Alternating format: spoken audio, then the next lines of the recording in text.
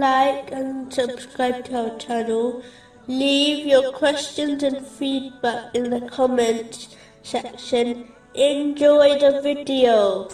Moving on to chapter 13, verse 25. But those who break the covenant of Allah after contracting it and sever that which Allah has ordered to be joined. This verse reminds Muslims to fulfill all their promises and covenants. Breaking this is an aspect of hypocrisy, which has been warned in a narration found in Jami' Tirmizi, number 2631. A Muslim should fear that if they follow in the footsteps of the hypocrites, they may well end up with them in the hereafter. The biggest and most important promise Muslims took is obeying Allah, the Exalted. Included in this is fulfilling the rights of the creation, especially one's family. A Muslim should therefore not assume, just because they fulfill the rights of Allah, the Exalted, they have permission not to fulfill the rights of the creation. In this respect, faith can be split into two parts: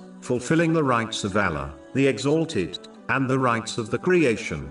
A true believer will strive to fulfill both aspects. This verse also includes all promises made to everyone, irrespective of their faith. It is important to note, parents should fulfill all their promises, big or small, with their children, as lying to them only encourages them to do the same, and it is undoubtedly a sin, which is confirmed in a narration found in Sunan Abu Dawud, number 4991. Upholding the ties of kinship has been discussed in detail in a separate podcast series titled Ties. But to sum up, it is a duty on each Muslim to uphold the ties of kinship by aiding their relatives in good things and warning them against evil things. A Muslim must never sever ties of kinship over worldly issues, as this is a major sin. In fact, the Holy Prophet Muhammad, peace and blessings be upon him, has warned in a narration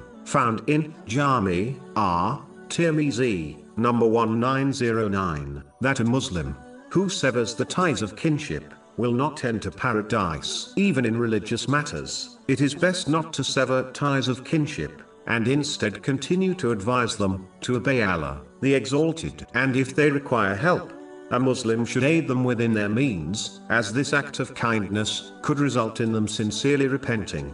A Muslim must understand that as long as they are busy helping others, which include their relatives, Allah, the Exalted, will aid and support them.